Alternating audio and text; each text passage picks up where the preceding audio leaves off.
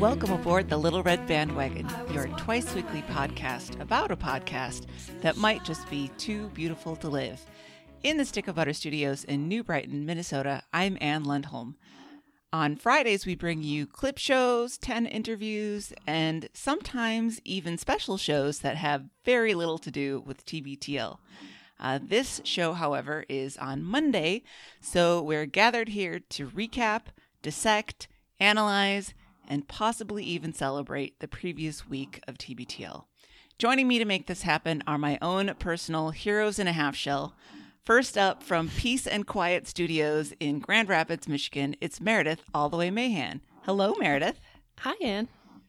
And rounding out the I-35 crew from Deerblind Studios in the mountain room of the Manchac Estates in Manchac, Texas, it's Mike the Jail Dude Frizzell. Good morning, Mike. Good morning. Well done. I had to write it down. I had to go back and listen to a previous episode and write it down so I would get it right. You got it. As usual, the plan for this episode is to talk some LRB business, to go through the week in review, do some housekeeping, and let you know how you can get involved in the show. So, LRB business on the Friday show, I hope everybody listened to it on their Thanksgiving preparation traveling, because we did actually drop it on Thursday. It was the LRB Thanksgiving special where we shared the things that we are thankful. Updates from that is that after all that talk of electric blankets, I bought an electric blanket. While everyone was talking about that, and I was sitting there listening, and I thought, why don't I have an electric blanket? My bedroom is so cold.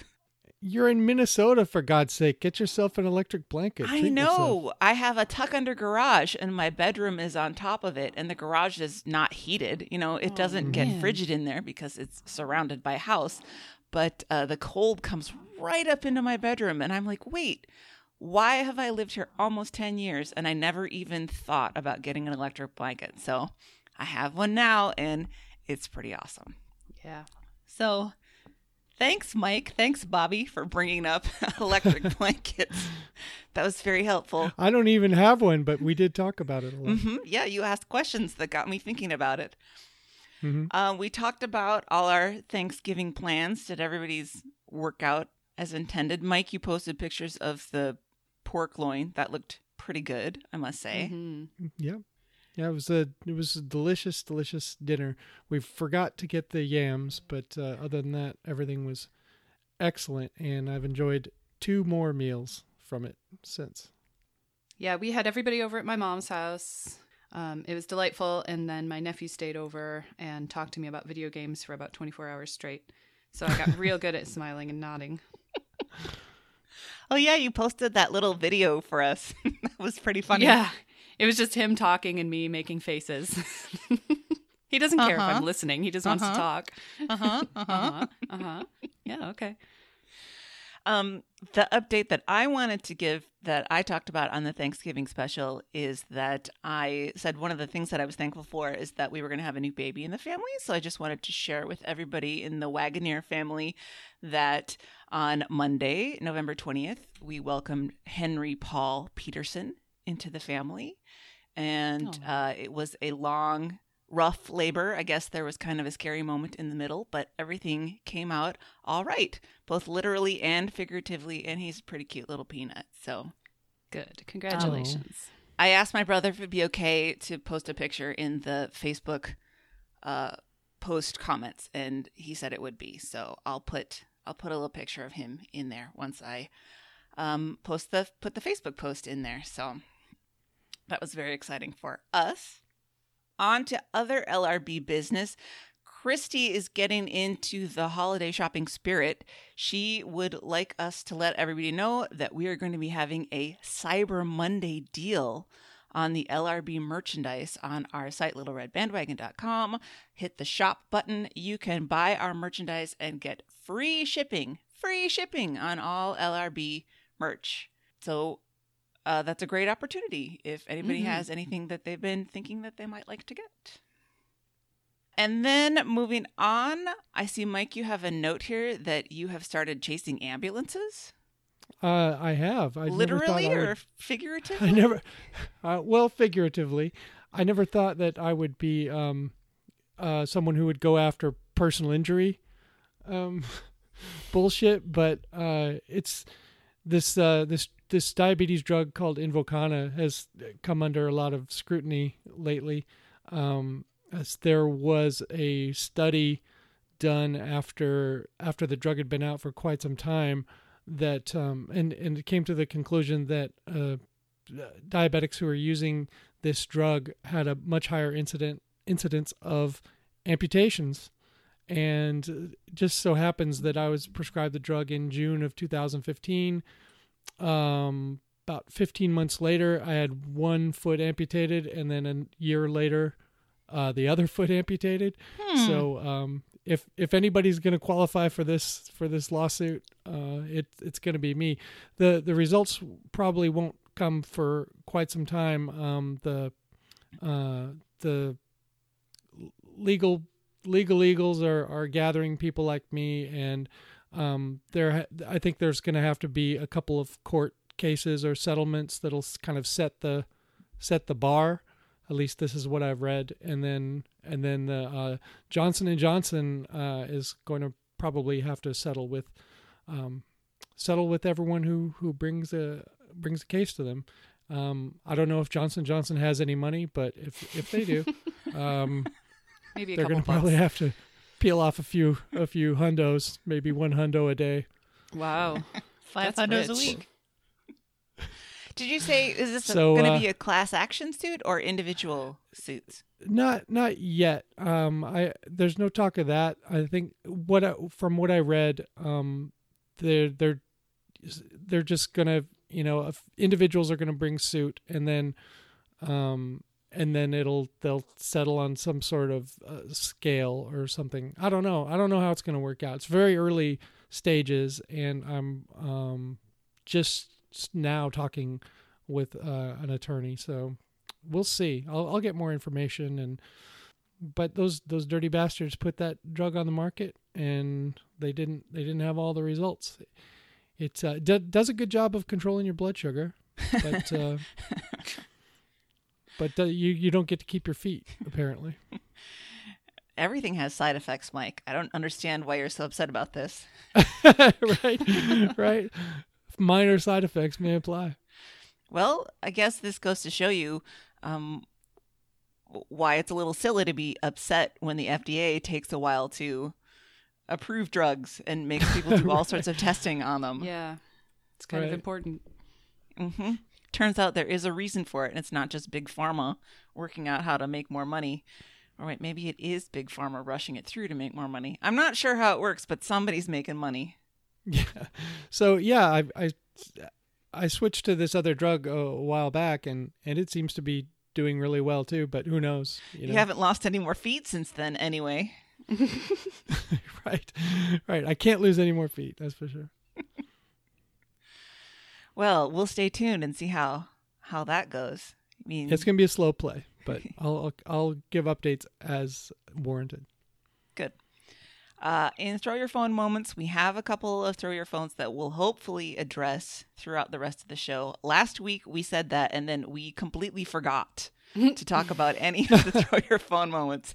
So I'm very sorry to the people who wrote in and we just missed you because we were so focused on what we were talking about. We'll try to do better this week.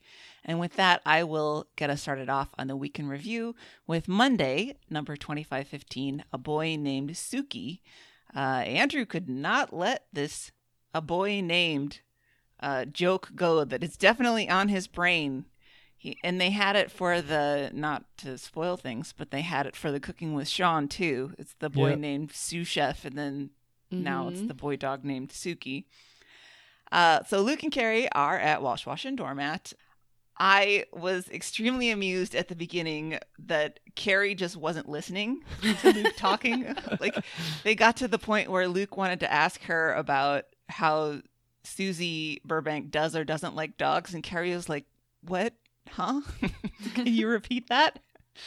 I just wonder what her life is like. Does she do a lot of that? A lot of just tuning him out while he talks incessantly? You'd have to. It's like being around a 9-year-old. Right. But that is the start of the first discussion point of the day is that Luke says that Susie doesn't like dogs, even though she says that she does like dogs. He gets into this story about this dog that Walt and Susie essentially inherited. Is that right? It was an older dog that they got from somebody. I forget exactly the details. But Suki had a bad smell, and Susie didn't like the dog, and she didn't like the smell, and would yell at the dog all the time. However, she does go out of her way to tell them now that she likes Rudy, but Luke said it's usually when Rudy's doing something that's really annoying. Susie reassures them that I do like Rudy. I have to say, I am someone who has gotten sort of tarred with the brush of a non-dog liker, and it's so unfair because I don't dislike dogs at all. I'm just not like the two of you. I'm not like a big slobbering animal loving mess all the time. Right. Hey, you got along good with my dogs. They liked you. You liked them. I know. I do. I didn't see any of that. I love to pet a dog or look at cat pictures on the internet. I just don't want one. And it seems to me like there's no spectrum allowed. It's a very binary thing. Animal lovers think that you either absolutely love all animals or that you're Cruella de Vil. And I'm like, wait, no, there's something in between that. It's totally okay if you don't like an individual dog or, because some dogs could be assholes. But I think overall, if you don't like dogs, I don't know. I think the person is the asshole at that point. Yep. But you don't have to have one. I didn't have one until I met Emily, and I didn't know how great it was, but I always liked them. Yeah, sure. I'm not afraid of dogs. I don't have any problems with them. I don't need one in my life. That's okay. Mm-hmm. I'll just come down and see you guys. Yeah. And see your dogs. Speaking of that, Meredith, do you miss Eddie? I do. He's at daycare right now because Duff is in Iceland, and so I've been watching him on the webcam play at daycare every day, kind of sadly touching the screen. Oh no!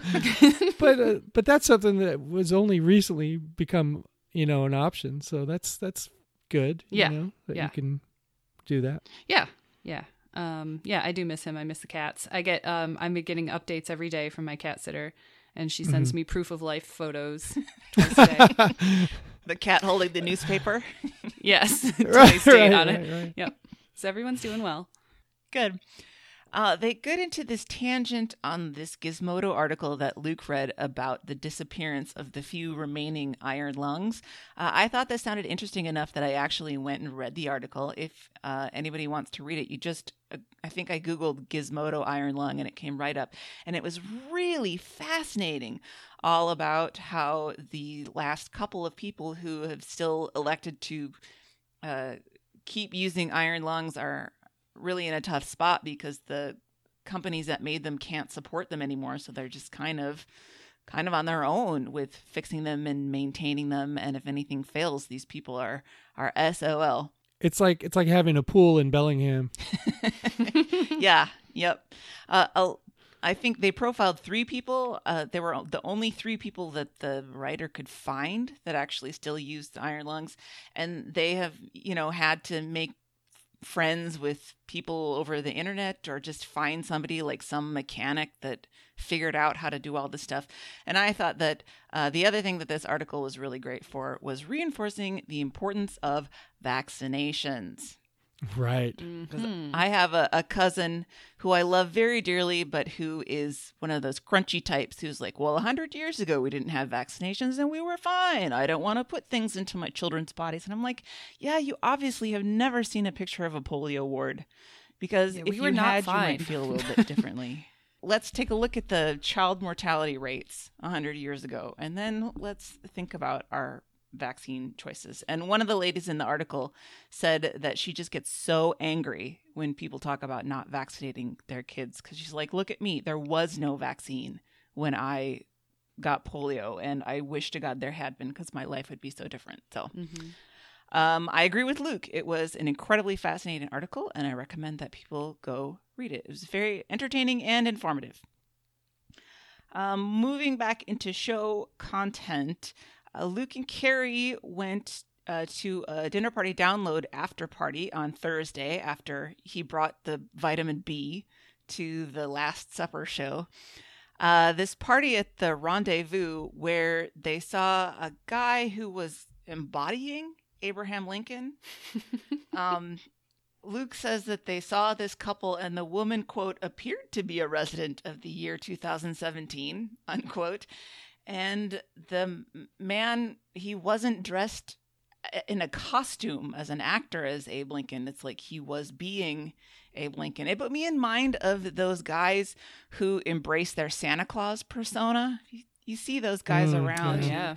Got the beard and the belly, and now all year long they're wearing like red suspenders and Yeah, they're method actors now. Yep. Yeah.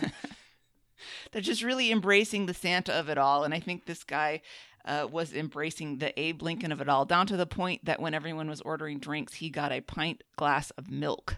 Is that that he an drank. Abe Lincoln thing? I don't know. Did he not drink alcohol? I don't know. Probably not. He seemed like a real square. Yeah. That's Is just it all right if I shoot him in the head? I mean, if we can complete his Lincolnness? Yeah, I wouldn't recommend it. It'd be a good story to tell all the other guys in jail. I don't support this I plan. killed No. killed Lincoln. Again. Luke mentioned that he also looked like the Mummy a lot, like a very handsome version of the Mummy. I think he said less desiccated. Right. The Mummy's got some miles on him these days. Yeah, he went from like, I mean, because I met him, I hung out with him, and he was still in his handsome phase, and then I saw a picture of him like 5 years later, and he'd aged 25 years. Oh, That's what no. living in a teepee will do to you. Yeah, right. Well, I was listening to Luke tell this story, and I was having some serious eye rolls, and I put down in my notes that I would avoid this guy just because I'm not into this look at me-ness of it all. Right. And then Andrew said the exact same thing. He just really can't handle the look at me-ness of it. And Luke and Carrie kind of defended him. They said that he didn't really seem to be going for a look at me vibe. But how can that possibly be right? You don't dress up like Abraham Lincoln. The and cobra walk around the his city. Shoulders, should have tipped him off that There's he a really rat was. riding a unicycle next to it. Yeah. Yeah. I'm just afraid that if I saw this guy, my eyes would roll so far back I couldn't get him back to the front. They go into a tangent about Twitter. I forgot how they got here, but Andrew characterizes Twitter as a rage machine. More and more often lately, you get the sense that he's really having some problems with Twitter, and he says it's just the venue for being pissed off and watching other people be pissed off, and he's getting tired of it. It's what you make of it. I mean, Yeah. most of the people that I follow just tell jokes. And Yeah. I don't follow ragey people. Just don't do it. Yeah, true. The problem might be with Andrew's choice of Yeah, you people can on cultivate Twitter. it. Right. Yeah. Mm-hmm. But Luke has said he's also started muting people or unfollowing them who are just publishing rageful material all the time. I think it probably won't be too long until we see Andrew step away from Twitter. But they do talk about the picture that he tweeted about the man walking his pig in some parking lot. I had to go check that out. That was quite a large pig. That was no cute little Wilbur looking pig. That seems like a mistake is all it is. You get the cute little pig and you think that it's just wonderful, Like, and then all of a that's sudden a it's mini 400 pig. pounds. Yeah. Yep. Yeah, they sell it to you as oh yeah, it's a mini pig or whatever, and then it grows to 500 The pounds. rats from the Mexican sewers that look like chihuahuas. Yep. Right. Luke has trouble remembering Carrie's birthday. I think this came up in the context of they're having some conflict because her birthday falls on the same day as the party for the definitely very real neighbor Rich's birthday party. And Andrew asked her what she wants for her gift this year. And she says that she doesn't need any kind of gift. She just wants an acknowledgement of her Just wants birthday. Luke to shut up for 5 minutes. Mike, I know that you're very down on birthdays as, congratulations, you're a whole year older. What a great job you've done. Congratulations on aging. But- You woke up today. I agree with Carrie that a birthday, it's not a bad time to get an acknowledgement from people who are like, yeah, I'm kind of glad you're on this planet. And I'm glad that you've been on this planet for another year. That's not a terrible thing. I'm okay with it. I mean, I just don't care for it myself.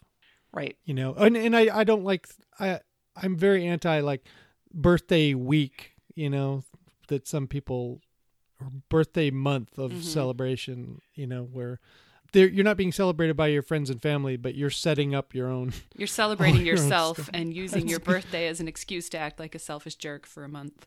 Yeah, that's what I'm anti. Yeah. I shared a birthday in high school with a girl who was very popular, and she would come into class on our birthday, and she would be like wearing a crown and with a sash, and everyone was making a huge fuss about her. And I was like, well, this sucks.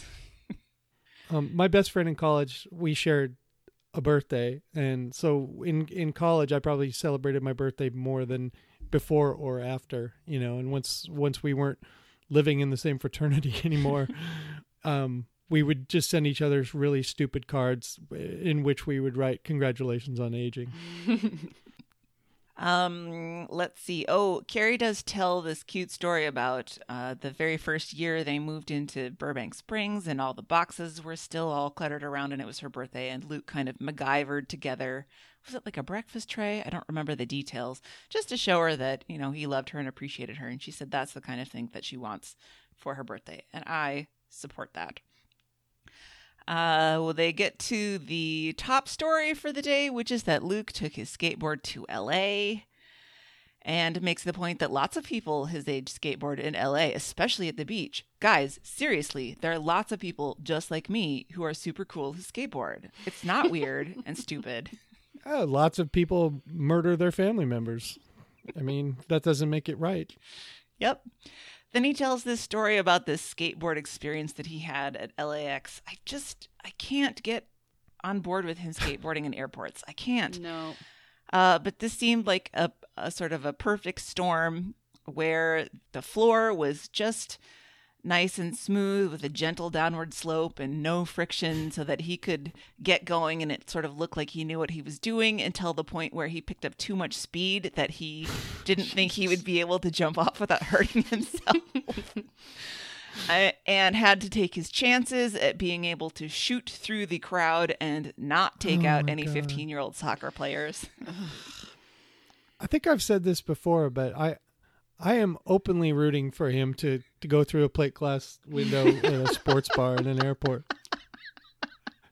Is that what it's going to take? Will that stop him? I hope so.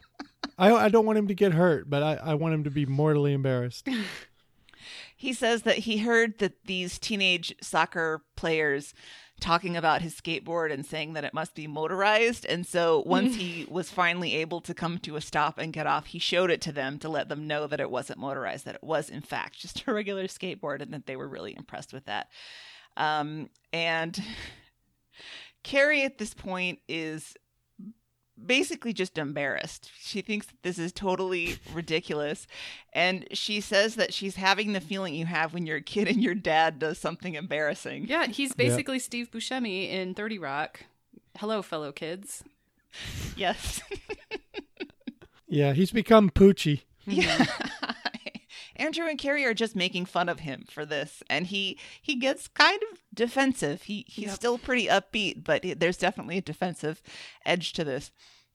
At this point, Andrew gets distracted because he can hear his upstairs neighbor's Roomba going, so they have to go back to the well-worn topic of Roombas for a while, and Carrie finally kind of gets to defend her dislike of the Roomba, and she says it just wasn't worth the time she spent managing it, getting it out of corners, and I don't know, getting it away from things that it shouldn't be with. Meredith, I know you said you have to do a lot of like pre-maintenance managing Yeah, for the Roomba? some. It's still worth it to me. You have to empty it every day, or at least when you have 4 cats and a dog, you have to empty it every day.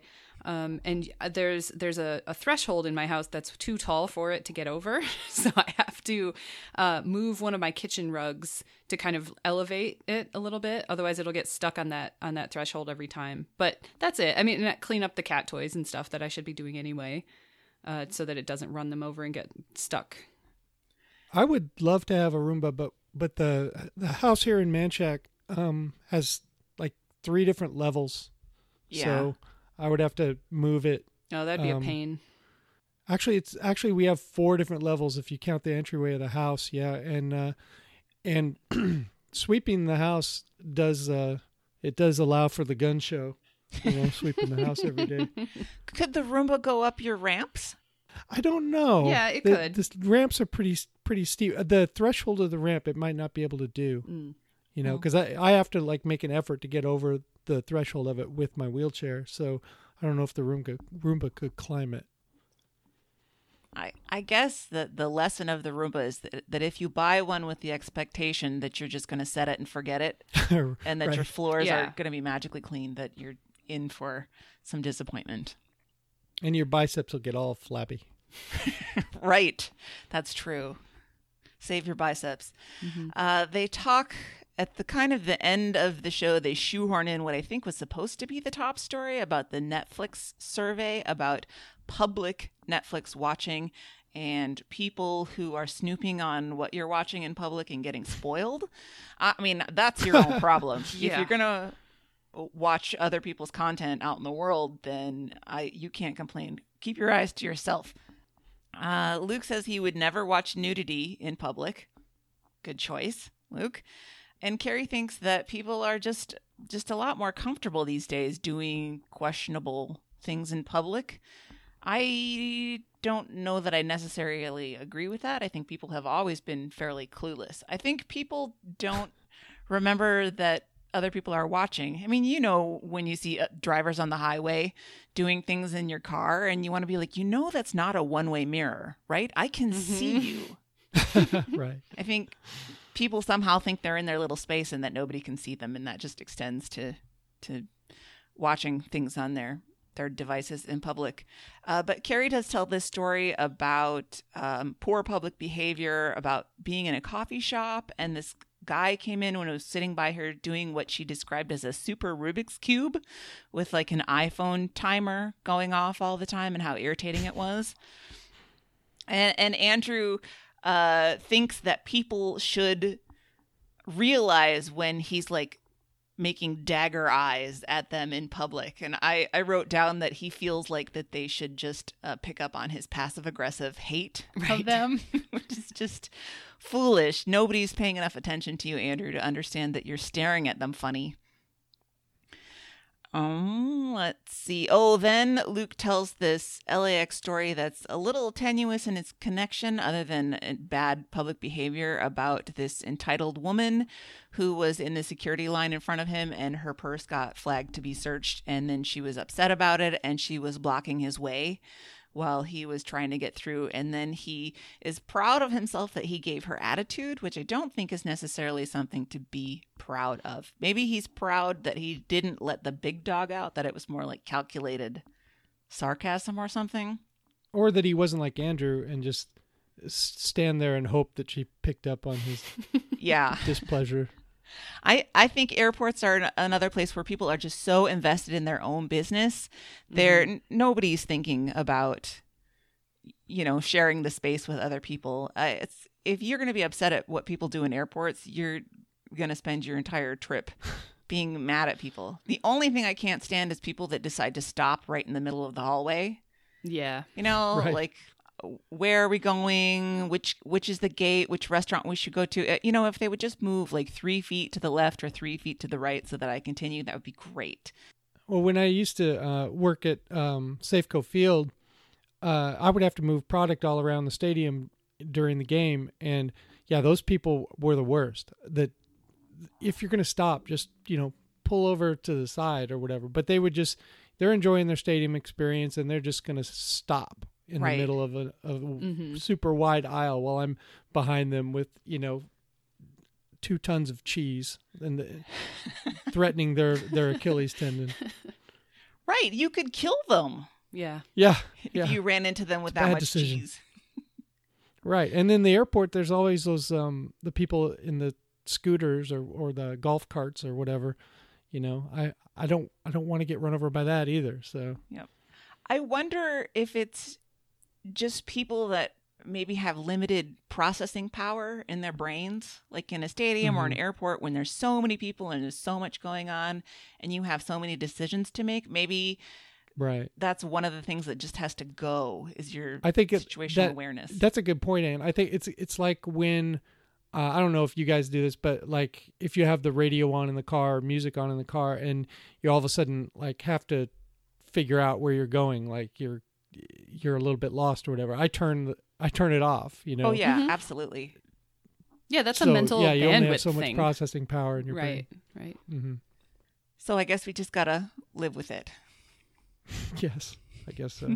Luke's just gotta live It's with not it. going to stop. Oh, the No. other thing that I thought was maybe if Luke wasn't down to the wire on his airport timing every time, Right. maybe It wouldn't you know, bother you so wouldn't- much. wouldn't be such a big deal if the lady is blocking him from getting through. But then they don't have a no point today because the Seahawks, were they playing Monday Night Football? Was that what it was? Yeah. Yeah, they're playing Monday night. So they just do a short little preview. Carrie is very nervous about the game, but weirdly optimistic. That's how Luke usually is. Maybe she's picking that up from him. And Andrew Right. really, really wants to say that he thinks that they're going to lose, but he just can't bring himself to do it. He was right. He was He right. was right. And that'll do it for Monday. All right, I got Tuesday, 25-16, Clean Boys Unite. I told y'all before we started recording that I was reviewing my notes for Tuesday, and some of them don't make any sense to me. So this is going to be a fun journey. The show starts with Rudy being very anxious because she can hear David Burbank, who now apparently has moved in to Burbank Springs, eating an apple in the other room, and that is a real phenomenon for the dogs that I've known, especially the dogs that I have now. If they can hear chewing, at half a mile away, and they want to get to whatever might fall on the floor or you might generously give them. So, Oh, and Rudy's And shut up with Luke. Torture. right. He never stops talking. They make the announcement that the pod crawl is happening, which will be the Wednesday show, and that they have been assigned Teenage Mutant Ninja Turtles, the original movie. So we have that to look forward to. I've never seen it, but we'll discuss that with tomorrow's show. Andrew, he's not buying that Rudy was in the room. So he plays his own sound effects, which is, I think it was a dog barking, which is like, it's very much a doggy Alexa. If the sound is good, like if we're watching TV and there are sound effects of animals, only rarely do our animals get into it, and I don't know what it is exactly. Maybe certain types of yowls from a cat, but like in general, like the dogs don't get fooled by the television. Like the doorbell rings on television, they don't freak out. Meredith, what's been your experience with that? If they're real, Eddie gets interested. If the sounds are real, if it's a cartoon or obviously a fake meow done by a person or a bark, then he doesn't care. But there are times on TV That's a good point. where he can tell if it's a real one, and his ears will perk up, or he'll go walk over to the TV, or he'll bark back. The doorbell doesn't scare him. He's not interested in doorbells at all, but barks for sure. Yeah. You're right. Now that I'm thinking about it, the only time that the dogs get excited is when it's a video of like a dog Yeah. barking or chasing a frisbee, or a real cat meowing. And my cats for don't food or care. They don't care about cat videos. What they do perk up at is if I'm watching something with kittens. So the kittens have a different meow, and they get very interested in what's going on. And they'll try to walk behind the computer or my phone or whatever and see where it's coming from. Like they want to go see the kittens. They got to take care of the kittens. Yeah, That's cute. It is. Luke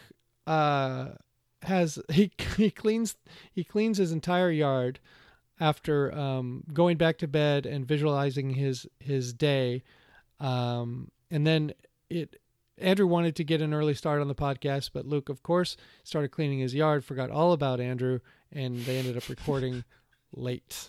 So there's talk of podcasts you listen to while cleaning. Definitely.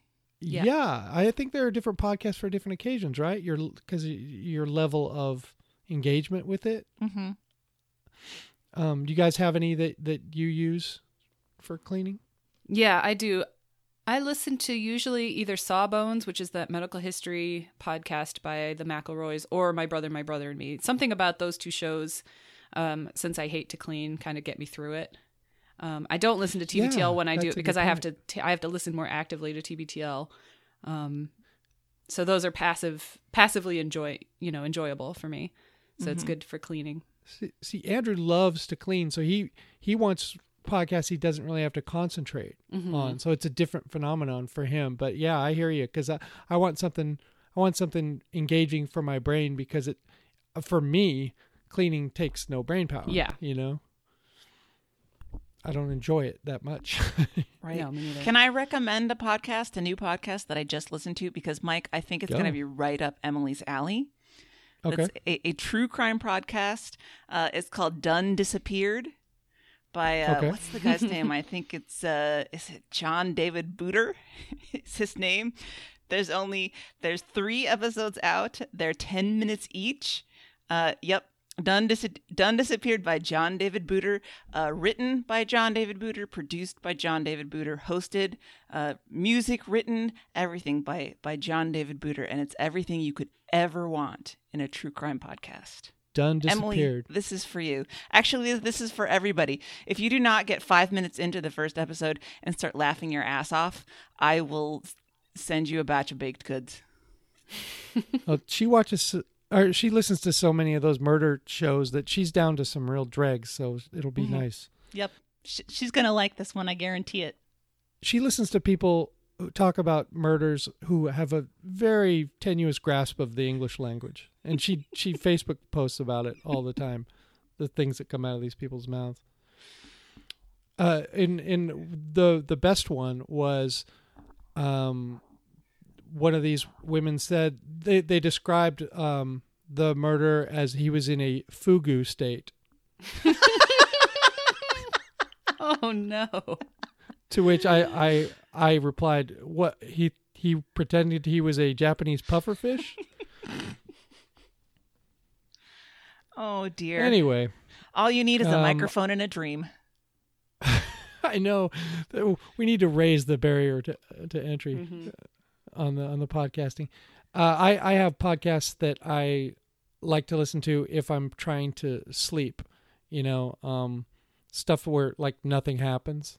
There's a podcast called Sleep With Me that I used for a while, which is a guy who admittedly tells boring stories, and he just goes on and on telling boring stories, and it does work. They talk about a 30 for 30 documentary, and yeah, all those are really well done. It's an amazing series. I didn't know they had them out in podcast form. I'm going to check it out and see if it's original content and how they do that exactly.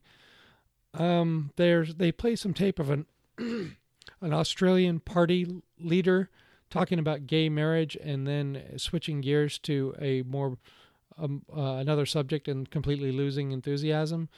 It was an odd. I don't know why they played it, and it was an odd. Yeah, it was very strange all around. Because I couldn't tell if the guy was being sarcastic. I don't think so. So I saw that clip on the Colbert Show the other day. Okay. He played it, and I didn't quite get the joke either when Colbert did it, but his whole point was that it was a pretty hard left turn from talking about gay marriage to people getting ripped apart by crocodiles. Just that it's the most Australia thing that's ever happened. Yeah. We'll just move on from it, I guess, since we can't figure it out. Luke talks about his bathroom ritual, how he likes to have everything all ready. Throw your phone moment. From Dawn. Dawn said, I'll read it. If you ever wondered why Luke has so many stories about nearly shitting his pants, mystery solved on today's show. Good point. The TV has to be right. The reading material has to be right. The temperature has to be right. And speaking of that, Andrew reveals that he unwraps all of his paper towels and his toilet paper before he puts them in the supply chain. Do you guys do that? Anne, do you do that? No. No, if I did, the cats would get in there and tear it all up. They love to do that. Right. Well, right. I just it never even occurred to me to do that. Like, if you're... I don't have a Costco membership, but what if you shopped at Costco and you got like 48 rolls of toilet paper and you unwrapped them all? By the time you got to the back, wouldn't they be like dusty and stuff? Yes. Yeah, I get them from Amazon. I get huge boxes delivered from Amazon, subscribe and save. And so there's no way it would take me an hour to unwrap all that stuff. I'm not doing that. Yeah, I think Andrew, he's a grocery store shopper for the most part, so he probably just gets the little... That's the least cost-effective way to buy paper products, Andrew. Oh, it's terrible. So, let's see. They give their takes on Thanksgiving. Of course, Luke loves it. It's a big family day, and he loves the potatoes and the rolls. Andrew hates it, but it is sex day, so I guess if you have sex in the morning, then... there's nothing else to look forward to the rest of the day. If you have food issues, Can I clear up some confusion about Sex Day? Oh, please, yeah. Because it did happen to come up on the Stens page the other day, and a newer listener was like, Sex Day, what's that? And then 5 people incorrectly explained what Sex Day is, as happens on the Stens page. So I actually had gone and looked up the clip like the morning of this show. So before I listened to it, and then I heard Andrew like, when is Sex Day again? And the way that he described it when they first talked about it, I think it was 2014, was that he said that Thanksgiving coincided with Sex Day. And so what that says to me is that since Thanksgiving is the 4th Thursday, that Sex Day is on a fixed calendar day. And it just came around so that the two of them jived. So that would make Sex Day November 27th. Always, every year. So every 7 years, Sex Day is Thanksgiving Day. Yes. Right. So maybe we can cut this out, but that's also Andrew's birthday, yeah? Happy birthday to him. Mm-hmm. Yeah. Good call, man. And actually, this episode then is going to be dropping on Sex Day, so I'd like to wish you both happy Sex Day. I haven't decided how I'm going to celebrate. And happy Sex Day to you as well. Here's the part of the notes that I don't remember at all. Unisex bathroom signage. I put a question mark there. Anything? Oh, they talked about how it's good. Like, Luke is grateful for the bathroom debate because it has allowed for more unisex single-stall bathrooms where you can go do number 2 in private. Oh, because the stall's all the way to the floor. Yeah, because it's a single-person door locking situation. Right. Right. And as it is now, if they've changed, say, a men's room into a unisex room, but then there would still be urinals in there. Right. And so a lady might go in to use it and there would be dudes at the urinals. And how does that work? That's kind of weird. I mean, I think we'd get used to it, but I don't like it. I think the first time you hear women talking behind you at the urinal, yeah. Oh, wow. Hey. Try to fix their hair while you're standing right next to them peeing.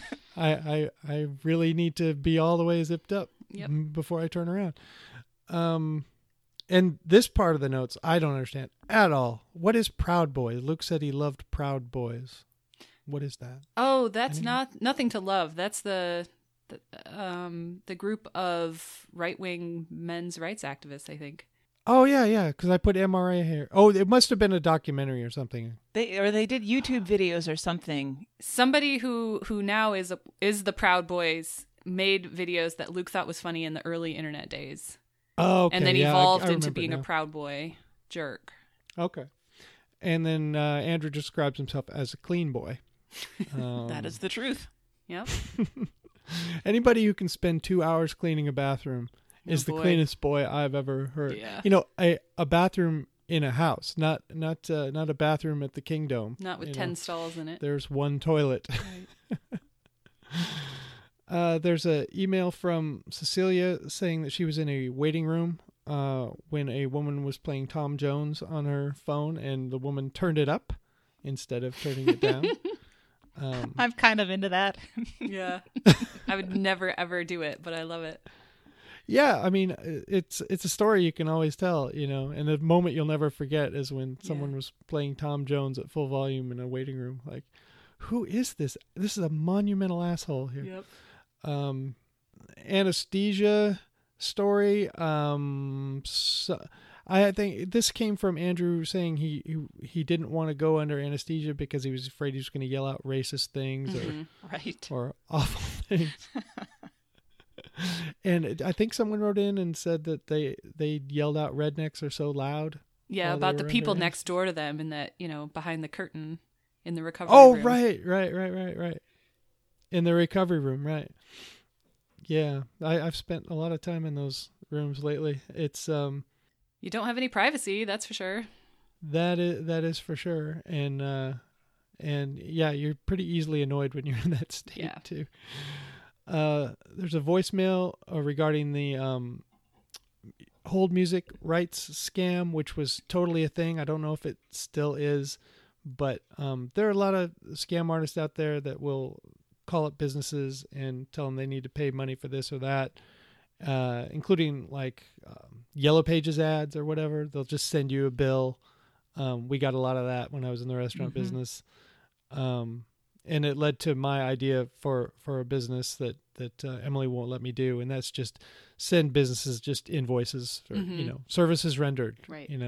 Send me a check, and if the company's big enough or easily, they have someone who pays the bills, who just doesn't care, they'll send you a check, but it would last probably about 5 days before I'd be back in the joint. Luke tipped despite no olive service. I have no recollection of this, but they talked about a PTA movie rights scam, which was pretty genius and awful, in that the PTA they're going to play some Cars 2, and it's a fundraiser or whatever, and they get a call the day of, saying, "Oh, you need to pay us That is evil. $300 for the rights of this movie." Yeah, That was Naomi, it is right? evil. Mm-hmm. Naomi Hilliard Yeah. is the Oh, co-president of she her wrote PTA. in on that. Or as Luke says, Naomi. Yeah, what's up with that? Yeah, there's a special place in hell for those people that do that. I would be suspicious because I would think that if it was legit, they would be asking for more than $300. Right. Mm-hmm. Or But, just telling you not to play it. Yeah. You can't play it. But I could definitely see if you were part of the PTA, it's not like it's your own money you're playing with. So you gotta, you don't want to get the school in trouble or the PTA in trouble. Yeah. I don't know. The criminal in me really respects that play, but it's awful. Luke wants a 9/11 holiday. I don't know why. Presumably not with like decorations and family meals and such. I think he just wants a day off work. When you celebrate, Columbus Day, or Thanksgiving, the beginning of pretty much a genocide, then why not 9/11, where Sure. thousands of people were murdered? They play Regulate, and then it goes into the SEAC no point conversion intro. The no point conversion, David Burbank sits in, and it's pretty entertaining for those of us that are sports fans, but it's not worth going into here because David was there. nothing really noteworthy happened because he knows what he's talking about. Right. So, All right, Wednesday, 25/17, A Blur of Turtles. Now, this is the Podcrawl episode. They watched Teenage Mutant Ninja Turtles Part 1. The main takeaway was, boy, those turtles sure do love their pizza. They talk about the origin stories, which is kind of the only interesting thing about Teenage Mutant Ninja Turtles, that it was in 1989, and these two guys wrote a comic using, I think, their tax return, like their last dollars. And it was kind of meant to be a parody of like popular mutant and superhero comics, and then it kind of got turned into this other thing. I've never read that comic, but it does sound more interesting than the movie. I hope those guys made a lot of money off it because it really got ruined. Yeah. Whatever they did, it seemed to really get bastardized. So I hope they were well compensated. Now, I haven't listened to the other podcasts. Have either of you listened to the other two in the Podcrawl? I listened to Read It and Weep, which I listen to on a semi-regular basis anyway. And I say that if you would like a review of a Ninja Turtles movie that is fun and entertaining, you should listen to Read It and Weep. Damn. I see what you did there. Yeah. Well, and you're a fan of that movie, right? Or you at least have seen it a lot. Well, I don't know if I can characterize myself as a fan so much that it's just been in my life so long, because I have seen it, I don't know, conservatively 50 times. Wow. I mostly, my brother was a huge Ninja Turtle fan from well before the movie. I'm sure that I went with him to see it. And it was one of the few VHS tapes that we had. I mean, my mom was very strict about regulating our TV and what we watched. So I think we had Ninja Turtles, and we had Jurassic Park, and we had, like, I don't know, White Fang or something that like starred Ethan Hawke. And so when those are your choices and you're not allowed to watch a lot of regular TV, you watch the Ninja Turtles movie a lot. So this is what I'm picturing, Anne. Earlier this week, you put on the TBTL, the Wednesday TBTL. You got your earbuds in, and once they start talking about Teenage Mutant Ninja Turtles, you walk over to the drawer where all your old phones are kept. You pull them all out. Then you go open your window and brace yourself for the cold air as you start chucking them one after the other. Well, other than the fact that we had kind of a warm snap this year, that's a fairly accurate description of it. Okay, the rest of it is accurate. Okay. I mean, I have some problems with this Podcrawl concept. Oh, it's awful. As a cross promotion anyway. I think we've talked about it before. So convoluted. What the fuck? If Alex Falcone came on TBTL and they talked about it, and Andrew went on the Flophouse, and the Flophouse people, if we could mix up some characters, because the whole point is to drive more traffic to new shows, right? I don't know anything about those other shows. Right. And the only reason I ever started listening to Read It and Weep was because Alex was on TBTL, and I thought, oh, hey, he was entertaining. Funny. He was good. Yeah. So I just think that this is a very questionable way of going about it. And then I don't understand why Luke wants to review this movie as if it's a serious movie. How can you review a movie called Teenage Mutant Ninja Turtles and talk about, the unrealistic jokes about the grapes of wrath, and when you should have made it a joke about Grey Gardens, And he talks about how this is his thing, right? How about, it was probably, the first pass through, and they probably worked up some pretty good jokes, but then they showed it to the Suits, and the Suits made them dumb it down. I'm like, Luke, just because that happened to you one time with the Microsoft commercial, it doesn't mean that's the way that it always works. Yeah, that's his critique of almost every piece of art. Yep. Yeah, usually the good jokes are they get kept. In most joke situations, if the joke is funny, the joke stays. This is sort of a movie for children too. Like, we need to keep that in mind and rate it accordingly. They do talk a lot about the music in the movie, and they play a really amazing song called Rock the Half Shell by Partners in Crime, spelled Kryme. And it was fascinating to me that it was made in 2015. Why on earth would you continue to make songs about turtles? And they just assumed that they have more to say about turtles. What else reason do you need? Who doesn't? It really did sound like a Humpty Dance. Oh, yeah. knockoff, for Yeah. sure. There was some great synthesizer action in that song. Mm-hmm. They talk a bit about the movie versus their cartoon and how the movie is a bit more gritty than Luke thought, although it's very G-rated violence. Nobody ever actually dies, except for the bad guy, spoiler alert, who gets mildly crushed in a garbage truck at the end, but they don't agree whether he actually got crushed or not. Luke thinks they didn't fully kill him, so he'll be back in the reboot. Anne, what's your verdict on that? Well, they didn't really crush him. The Shredder's not dead.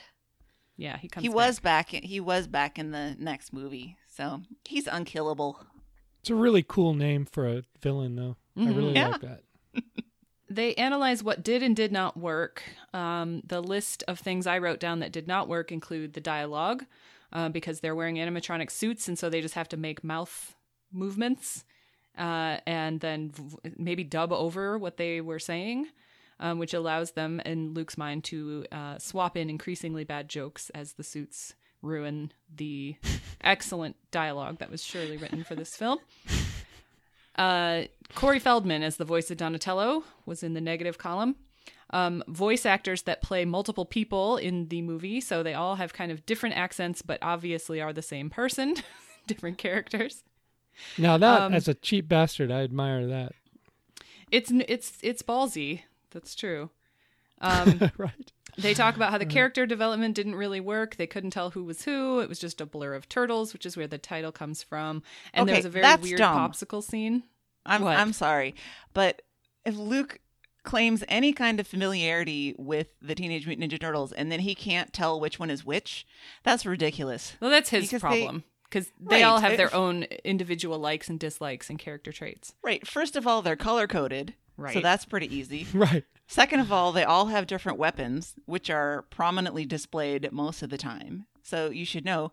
Thirdly, they have very distinct different character profiles. I mean, it's total stereotype, right? You have the serious leader and the smartass and the guy who's pissed off all the time and the brain, right? But that's pretty easy to determine who's who. Okay. So it's not a blur of turtles. No.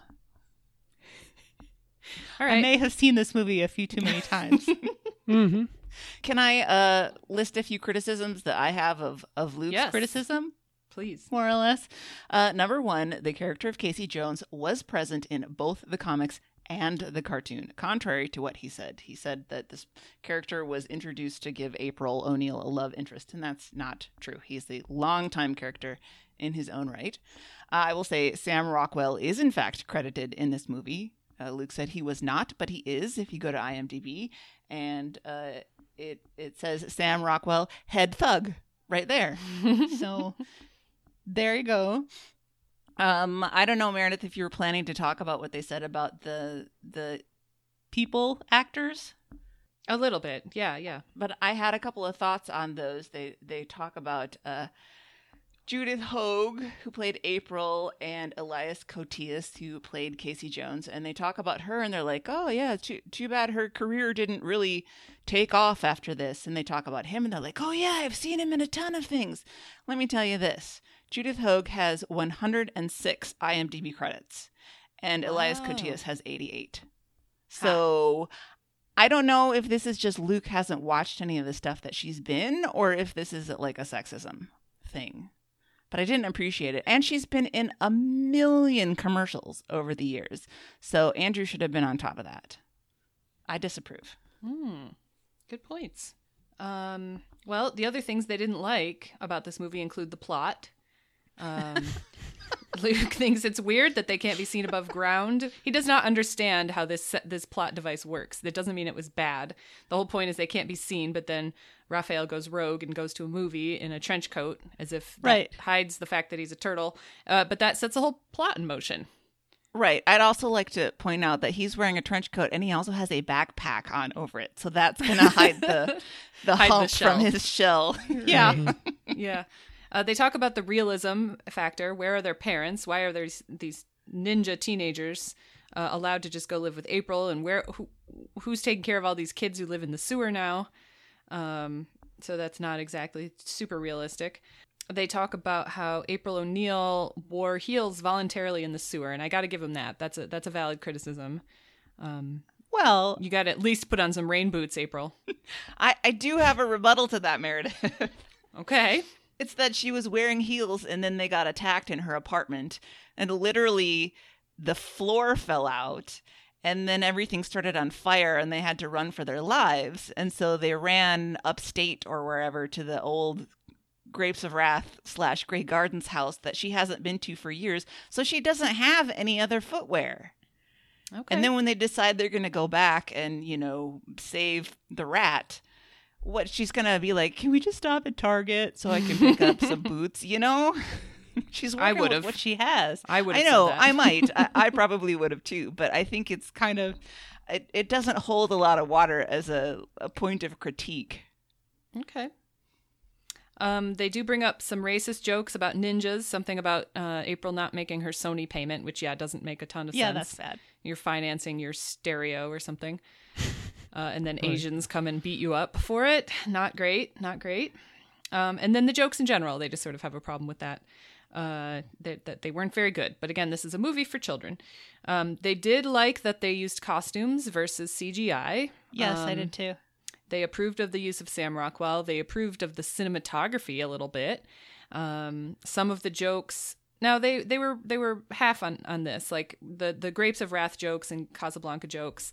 Kids aren't going to get those, but that's a classic kid movie technique to get the parents interested, right? So they're not totally bored. The kids are not going to understand that. There's so many things I look back now on cartoons, not realizing what the references were, like all the Godfather references and the Animaniacs. I didn't understand the pigeons. Yes, supposed to be supposed to be Marlon Brando, and I didn't know who that was. That sort of stuff is always in kids' movies, and it makes it interesting for the poor parents who have to see these terrible things. Andrew is, of course, really into the Rumpus Room, the underground kid lair with skateboards and cigarettes and video games. It's right up his alley. One of the best MC Hammer songs in existence is in this film. That was a pretty great one. I added that to my iTunes. And they definitely are into the IMDb reviews that were put in years and years and years ago. People very serious about this film and reviewing it seriously. Right. So it's an important cinematic entry into the canon. Well, I think we can all agree that we could come up with a better idea for podcast integration in less than 2 minutes than this. Yep. And the website or whatever dot space dot or ninja. something. Space, yeah. Pod. It's like they're taunting us. They're daring us to not visit with this thing. I don't know. Yeah. Right. Anyway, we'll move on to Thursday, Thanksgiving Day, 2518, Cooking with Sean Thanksgiving edition. Luke skips the Rudy intro, but Andrew steals it somehow with his turkey call. I've had it with the turkey call. Aww. We only get the turkey call for 1 week a year. You're over it? Maybe it was funny once. I don't know. They seem to get a real kick out of it, but I'm glad they like it. It's not my cup of tea. I should play it out loud and see if the dogs react to the turkey call. There's going to be special cooking with Sean, as said in the title, and they're going to be making a Susan Stamberg recipe for cranberry relish, which includes onions and sour cream. And it does sound really, really terrible. Mm-hmm. And it's supposed to, when it's done right, look like Pepto-Bismol. This might be, when I was listening to this, I was like, I bet it's goddamn delicious, because anything that sounds that terrible that people are still making, more than once, probably is so surprisingly delicious, Well, so I made it last night. What? I did. Listen, it takes 5 minutes to make the entire recipe. Mhm. It was so easy. I was thinking this was a perfect recipe for cooking with Sean, because as long as he gets the correct ingredients, even Sean cannot mess this up. And I suspect that Genevieve was the one who procured the ingredients for this. So it's pretty good. I have to say, I thought it tasted a lot of horseradish, was kind of the forward profile, and then you get an onion kick at the end, but it has a lot of sugar in it, so it's pretty sweet. And I don't know that I'd want to like sit in front of the TV with a spoon and just eat it, but it would be dynamite on a turkey sandwich. And did you put it in the freezer? What's the purpose of freezing it? Yeah. I don't know. I think it's just to get it cold, and they talked about the ice slivers. I don't know. It was fine. Okay. Give it a little firmer texture, maybe. A little more spreadable. How much freezer time did you give it? I put it in the freezer last night at like 9:30, and then I took it out this morning and just set it on the counter, and it was sort of mostly unfrozen by like 9:30. I gave it a good stir, and then there's a solid chunk in the middle still, but the edges were thawed. Did you use like crackers or what? Or did you No, I just tasted it with a spoon. Okay. I haven't really gone to town on it. I knew it had to be delicious because it sounds god awful. It does. Tom Douglas' advice is to do the recipe as is the first time. I'm looking at you, Barb. Someone gives you a recipe, try to do it the way it's the way they say to do it before you start fucking with it. Yeah. Oh, that's Sorry, one of the Aiden. worst things on like cooking websites. There's a baking website that I go to a lot, and she'll publish like a beautiful cake recipe, and in the comments people will be like, I substituted this, and did it this way, and it tasted terrible. Right. What a bad recipe. Yeah. I used cottage cheese and pearl onions, and it turned out terrible. So sugar and horseradish are also ingredients, and they talk about how the icy slivers, that's a feature that Susan Stamberg. Is it better in sliver form? Was it completely thawed by the time you had yours, Anne? I don't know, because it didn't. You were supposed to take it out like early in the morning and then stick it in the fridge. And I knew that I wouldn't have time before we recorded, so I just put it on the counter. So I don't know that I had that many icy slivers in there. Can we get a picture of that might be a good show picture for us? Yeah, I took one. You couldn't really see the pink very well, but I'll try again. Oh, okay. But it is shockingly pink. Not a lot of pink foods out there. Andrew shows off his stock collection because he, like Michael Dukakis, are bone collectors. I put in my notes, I really need him to watch the Bone Collector movie before he calls himself the Bone Collector, because it's pretty disturbing. I understand it's a horror movie, right? Well, he's a serial killer. The Bone Collector is a person. He kidnaps people and then he sets them up to die. If I remember rightly, he takes them down into like a industrial mechanical room and chains them up in front of like a steam relief valve. And that's like an auto release timed mechanism. And so the person gets blasted with steam until they melt. That's just one of the ways he kills people. That's not for me. I don't. Yeah, like it's that. a dark movie. Does he make soup out of them after that? Oh God, I hope not. I'm the skin suit maker. Andrew's a baby about sour cream. He's a baby about everything. We'll get more into that on Friday. Genevieve calls him out for wanting to skip the pre-frozen test bite. I mean, he can't even we're talking about like a teaspoon of this stuff, and he's like trying to chicken out of it. I liked the bargain that she was trying to make with him. Like, you can skip the pre-freezing test, but then once it's done, you have to eat an entire tablespoon of it, and I will choose what qualifies as a tablespoon. Right. And I was picturing the as much as the stuff would stack up on one right. tablespoon. Yeah. I was hoping for a very thick consistency, so it'd be like 3 inches tall tablespoon. Sean talks about the one time that he used salt instead of sugar. Baklava is hard to make. It is not easy to work with that phyllo dough. And it's just all ruined. I would have just been so sad for the waste. Yeah, I'm going to skip forward a little bit and come back. Talking about that, culinary disasters, Genevieve is still bummed out about the turkey she made in Los Angeles, and she blames the oven, which I agree. I mean, gosh, the oven, the only thing I miss about Kyle, Texas, is the oven. It was perfect. I mean, even, it was the exact temperature it said it was, and I don't think I've ever had an oven that's ever cooked everything perfectly to recipe, except for that Kyle oven. And that sucks. So I feel bad for her about that.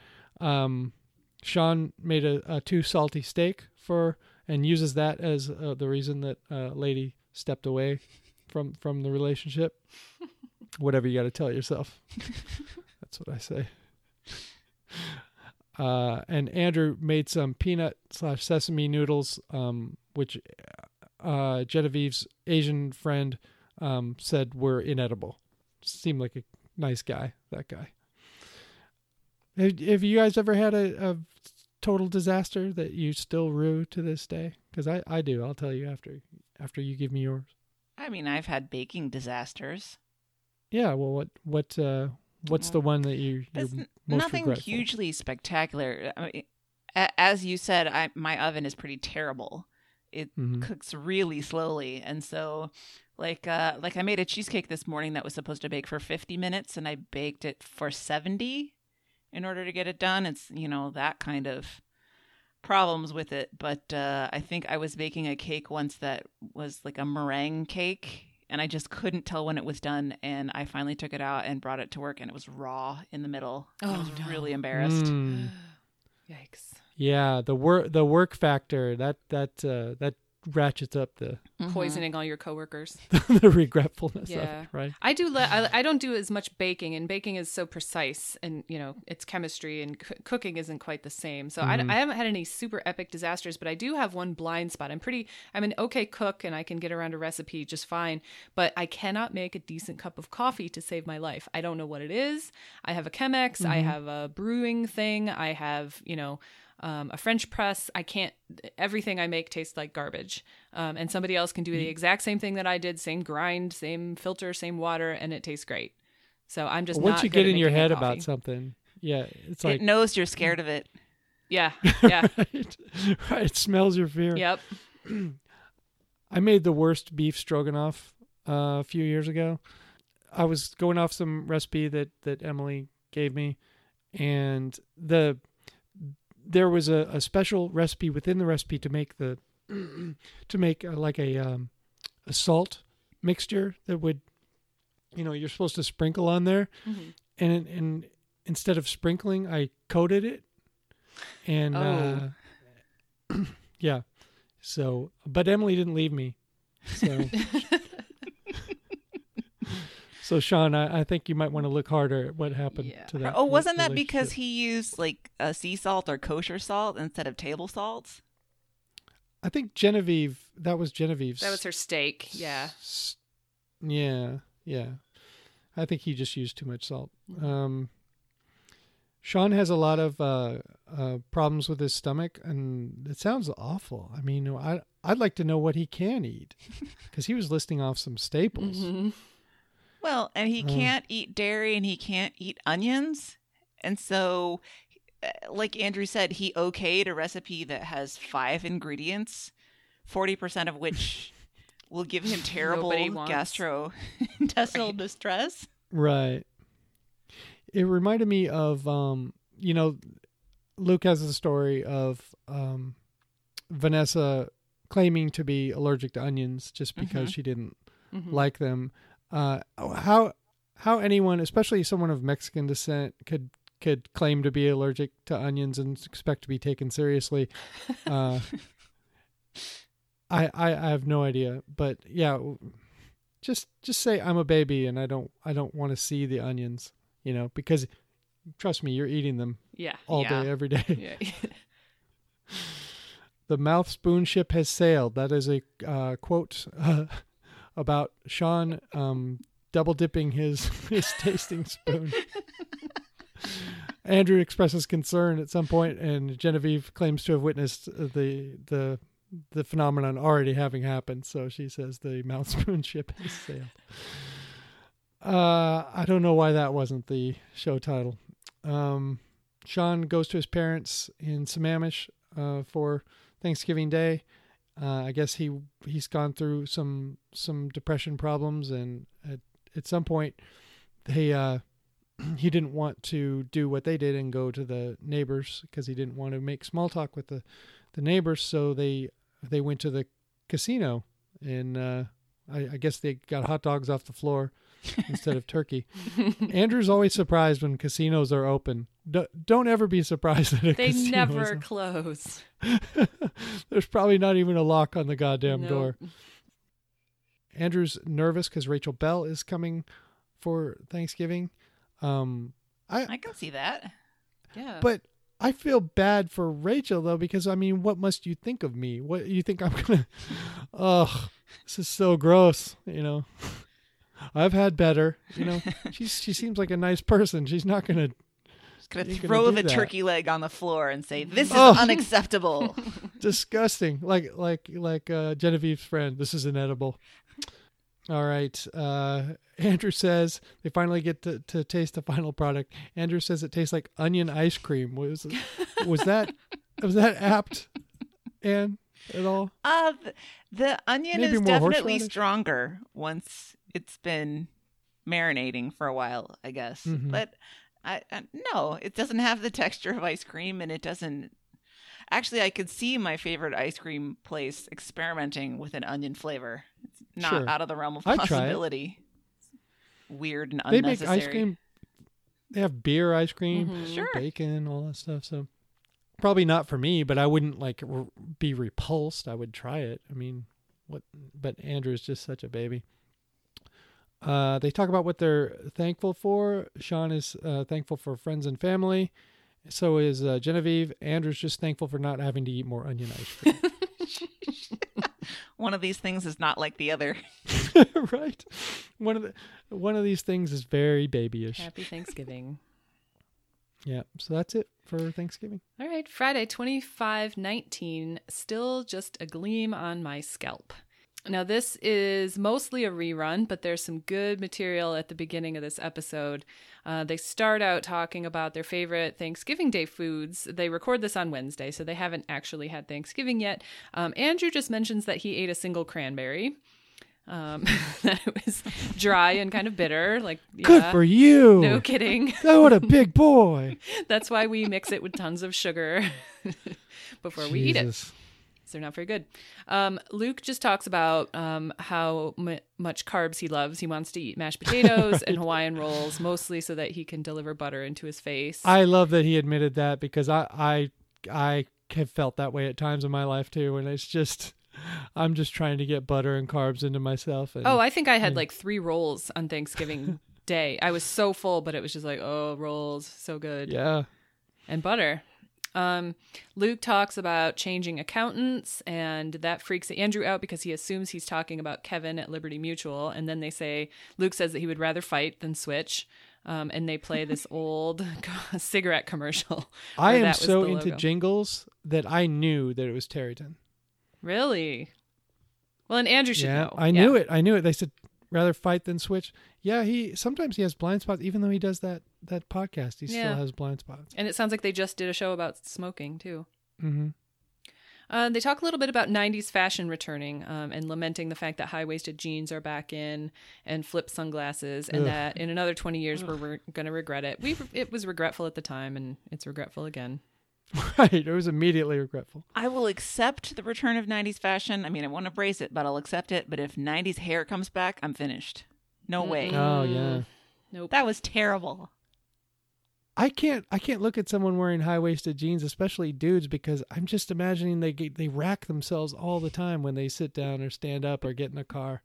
I have a particular, I I'm mean- sure they do. I have a particularly hipstery friend on Facebook, and I just saw a picture of her posting of herself wearing mom jeans that were rolled up at the ankle No. in that like donut way. And I was like, oh no, We lost her. she's gone. This is coming She's- back. She's done. She's going to wear a fanny pack next. Right. Getting to the real thrust of this episode, it is one from the archives, and we would like to thank archivist Asia Thompson. This is a clip that an episode that she archived. And it sounds like Luke and Andrew contacted our own Christy Wise, asking her about the birth of the laser baldness helmet talk. And she immediately was able to beep, beep, boop her internet and figure out exactly the episode. And she sent it to them right away. So awesome job, Christy. Awesome job, Asia. And Luke did a pretty good plug for the archive, the TBTL archive, which we will tell you all about how to get involved later in the show. But it really is a useful and wonderful resource, and it's thanks mostly to Anne, who's done more archiving than anybody. But tons of tens have participated, and it really is a really cool project. Mike, you did what, one day? So you did your part. I did a day. Mm-hmm. I did. I just wanted to know. I just wanted to know what it was like, and I figured that out. And then I didn't do it anymore. I mean, if I got to take notes on 2 days a week, that's enough for me. Did Yeah, you we're submit doing the our day part. that you did even? I submitted. I sent it in. I don't know if it got used, or whatever. But then Christy, stripped my day away, like taking medals off of a general who's been disgraced. You were punished. She stripped it from me. Yeah. Dishonorable Yes. discharge from the archive project. Replaced it with ribbons of shame. Mm-hmm. Well, I thought they were going to just play the clip about the laser baldness helmet, but they just dropped the whole episode in there. They sure did. So I'll breeze past it since it's not that old and we've already talked about all this stuff. This is the day that Andrew revealed that he was anxious about getting an invite to dinner at somebody's house, and he suggested a restaurant instead because he didn't want to be captive to their food choices that he may Oh, my not like God. because he's an infant. And then plans got That canceled, is- so it's a moot point. Would you ever do that? Hell no. No. Mm-mm. That's insulting. Yeah, that's clearly him saying, I don't want to come to your house. Yeah, For I'm food. afraid you're going to cook something monstrous. Yeah. I mean, someone wants to cook for you. They invite you over to their house. That's great. Hey, any food I don't That's have to make great. is wonderful food, in my opinion. Right. Yeah, totally. Yeah, even when Emily cooks, I'm like, I don't care. Whatever. Yeah. I'm eating it. I didn't have to do any work. Thank it's you. terrific. Right. Right. Yeah. And they talk about his perfect nightmare would just be like 4 casseroles on a table. And Luke suggests that he should just bring a dish that he can eat. And that's what people with weird food restrictions do. That's not out of Yeah. the question.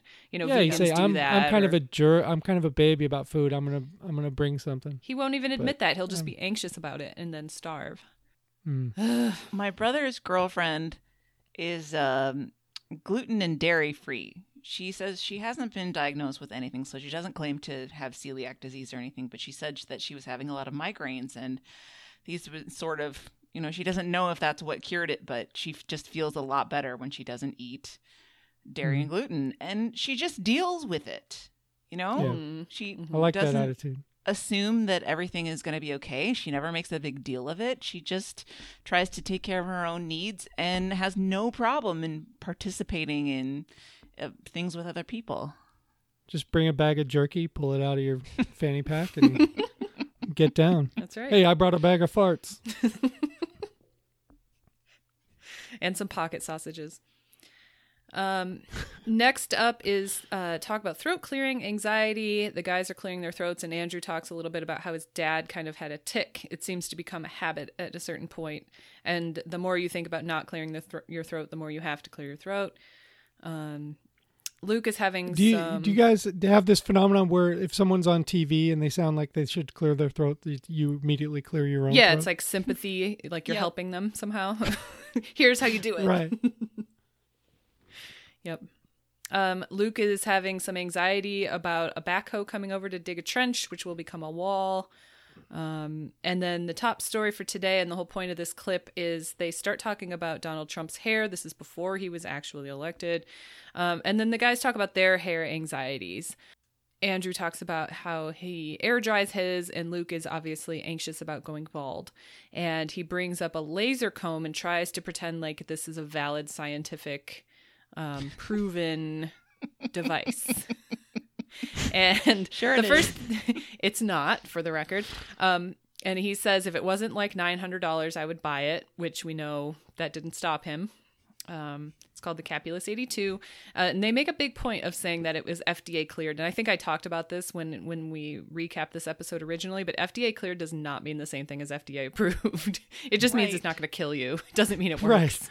The lasers aren't going to penetrate your skull and fry your brain. As far as we know. Right. Look at Invokana. Yeah. Your foot falls off. Exactly. Luke's scalp's going to fall off. So they talk about Donald Trump's hair and the shyster who does his probably hair extensions, and they go in a real deep dive about what he does with his hair and why and how he styles it, and how it's kind of just one big spray painted unit stuck to his head. I think that Luke's probably correct. That makes a lot of sense to me. It does. It does move as one item when he gets hit with a gust of wind. Amoeba-like. Yeah. That's a single-celled organism on his head. God, how did this happen? How did it happen? If it was fake hair, it would be better hair, right? It Yeah. wouldn't Think be so. that wispy, nasty stuff. It looks like a spider web, like a yellow spider web. So gross. And then there's some bits and pieces about like why hotels are cold to keep smells down. They talk about how stinky New Orleans is because it's, full of, I think one of them called it a river of throw up. It's disgusting. Yeah, Gross. it's pretty Bourbon Street. bad. You don't want to be there. You don't want to be there when it starts heating up. No. I was thinking no. about, keeping hotels cold and keeping public businesses cold. And they are, Luke has a point. But what I was thinking about was back in the days when I was so much heavier, I just felt the heat so much more. So I'm wondering if Luke has issues with his body and his weight, but he's still a very trim man. I think if he added, 150 pounds on his frame, he might get a better idea of, what it feels like because that fat is so hot. I don't know if you had that experience when you were heavier, Mike, but I certainly did. Yep. I was just hot all the time. Yeah. Then let's see, what do we got here? Oh, the Lucky Ladybug song. They play that again, and then they talk more about how fashion is cyclical, and Andrew gets grumpy about Facebook pictures. And he says he's an old man about it, but doesn't really want to explain why. So more Now, Andrew old man I don't think I tendencies. got all the way to the end of this one. What Facebook pictures was he irritated by? I think he's irritated by other people posting selfies. That was my impression, but he wasn't very Okay. clear about that. Just that Okay. he's a grumpy old man about it. And there was no music for your weekend. This was not originally a Friday show, so they go out with Donovan. Yellow is the color of my true love's hair. Why does Luke allow this? I Why? don't know. He's truly so awful. particular about his music, and he's so judgmental about music. Why does he let this happen? I don't know. It's so bad. It was not the worst of the Donovan songs that No. I have heard, thanks to Andrew. That's for sure. That's a ringing endorsement. Okay. Housekeeping. Buy stuff from us again. There's free shipping on Cyber Monday, according to the nice lady. And speaking of the nice lady who has engineered the archive project, which, as we said before, is amazing and so quick and easy to use. Why don't we drop in Luke's more or less a pitch for the archive, maybe more of a attaboy, I guess. But he had some very kind words about the nice lady, Christy, and the archives. So let's drop that in here. This ambitious and amazing TBTL archiving project that has been going on for a long time. It's incredible that the people are putting in time on this. But you and I were talking the other day, Andrew, about, if we're talking about shopping on Friday, it's Black Friday, and we'll talk about like, what about the balding helmet? And I ask our friend Christy Wise, and she's like, well, she like puts it into her database, and she's like, beep, boop, boop, boop, boop, boop, boop. That's what I assume the database sounds like. Oh, And then was she crunching with T-Bone? She was ready for some serious crunching. She goes, the first mention of lasers was on 2143-616-16. And then she includes the link when you said you wanted to buy the Capulus 82 laser cap comb. As you shop for Christmas, that's or right, Hanukkah. or Kwanzaa. Hanukkah, Or Kwanzaa. Do they do presents for or Kwanzaa? Festivus. Whatever your jam is, you can do presents for Kwanzaa. They Sure. just have to have, an African pattern on them. Right. Okay. So just whatever it is, just add the pattern, and then that's Kwanzaa gift. Go to littleredbandwagon.com/Amazon and buy it there so that we can read about it on the show and make fun of you. No. Kidding. Listen to our friends over at Earbuds and Earworms. This week, it's Christian Rock with Jeremy Henson of the Eureka Podcast. I think I'm going to listen to this just today because there's nothing I hate more than Christian rock. And I can identify it in like 2 notes. It's like, name that tune. Mm-hmm. Something about, I don't even have to hear the lyrics. It's just so schlocky and bad. The highest compliment you could give to a Christian rock band or song is that, it took me a minute. You know? To realize it was a Christian rock song. Yeah. Yep. Yeah, it took me a minute. Way to go, guys. I hated the Sundays that we had, quote, contemporary worship at boy. church because the songs are so terrible and there's nothing to even think about with most of them. It's like, okay, now I'm going to sing My God is an Awesome God 50 times. And that's the entire sort know. of intellectual message of that song. It's like a 3-year-old making up a song. You know how like, little kids will sing song Yes. and just through the day? That's what Christian rock is. It's so terrible. Defend yourself, Christian rock edition. Well, we'll just have to listen to Earbuds and Earworms and maybe our It eyes would be will... a great name for a linebacker, though. Christian rock. 6'2", 235, out of Oregon State. I'm going to look on Facebook and see if there's somebody named I'm Christian sure there Rock. is. What up, Chris? Send us your favorite clips for the end of the year show. That's really all we have for our housekeeping. But also, tbtlcards@gmail.com. It's not too late, I don't think, to send a message there and get involved in the holiday card program. Oh, yeah, that's fun. If you want to get involved with the show, visit us at littleredbandwagon.com. Send in your hug or throw your phone moments to throwyourphone.com. Visit us on Facebook, our page, or the Stens page. We're always lurking around there. Our show Twitter is at LRB Podcast. You can email us at littleredbandwagon@gmail.com. Send us a voicemail or text at 802-432-TBTL. That's 802-432-8285. And with that, Anne, why don't you get us out of here? Until next time, this is The Next Party. We love you, Jen, and we know you wouldn't have fallen for that pod crawl bullshit. Nailed it. I did, didn't I? Yeah.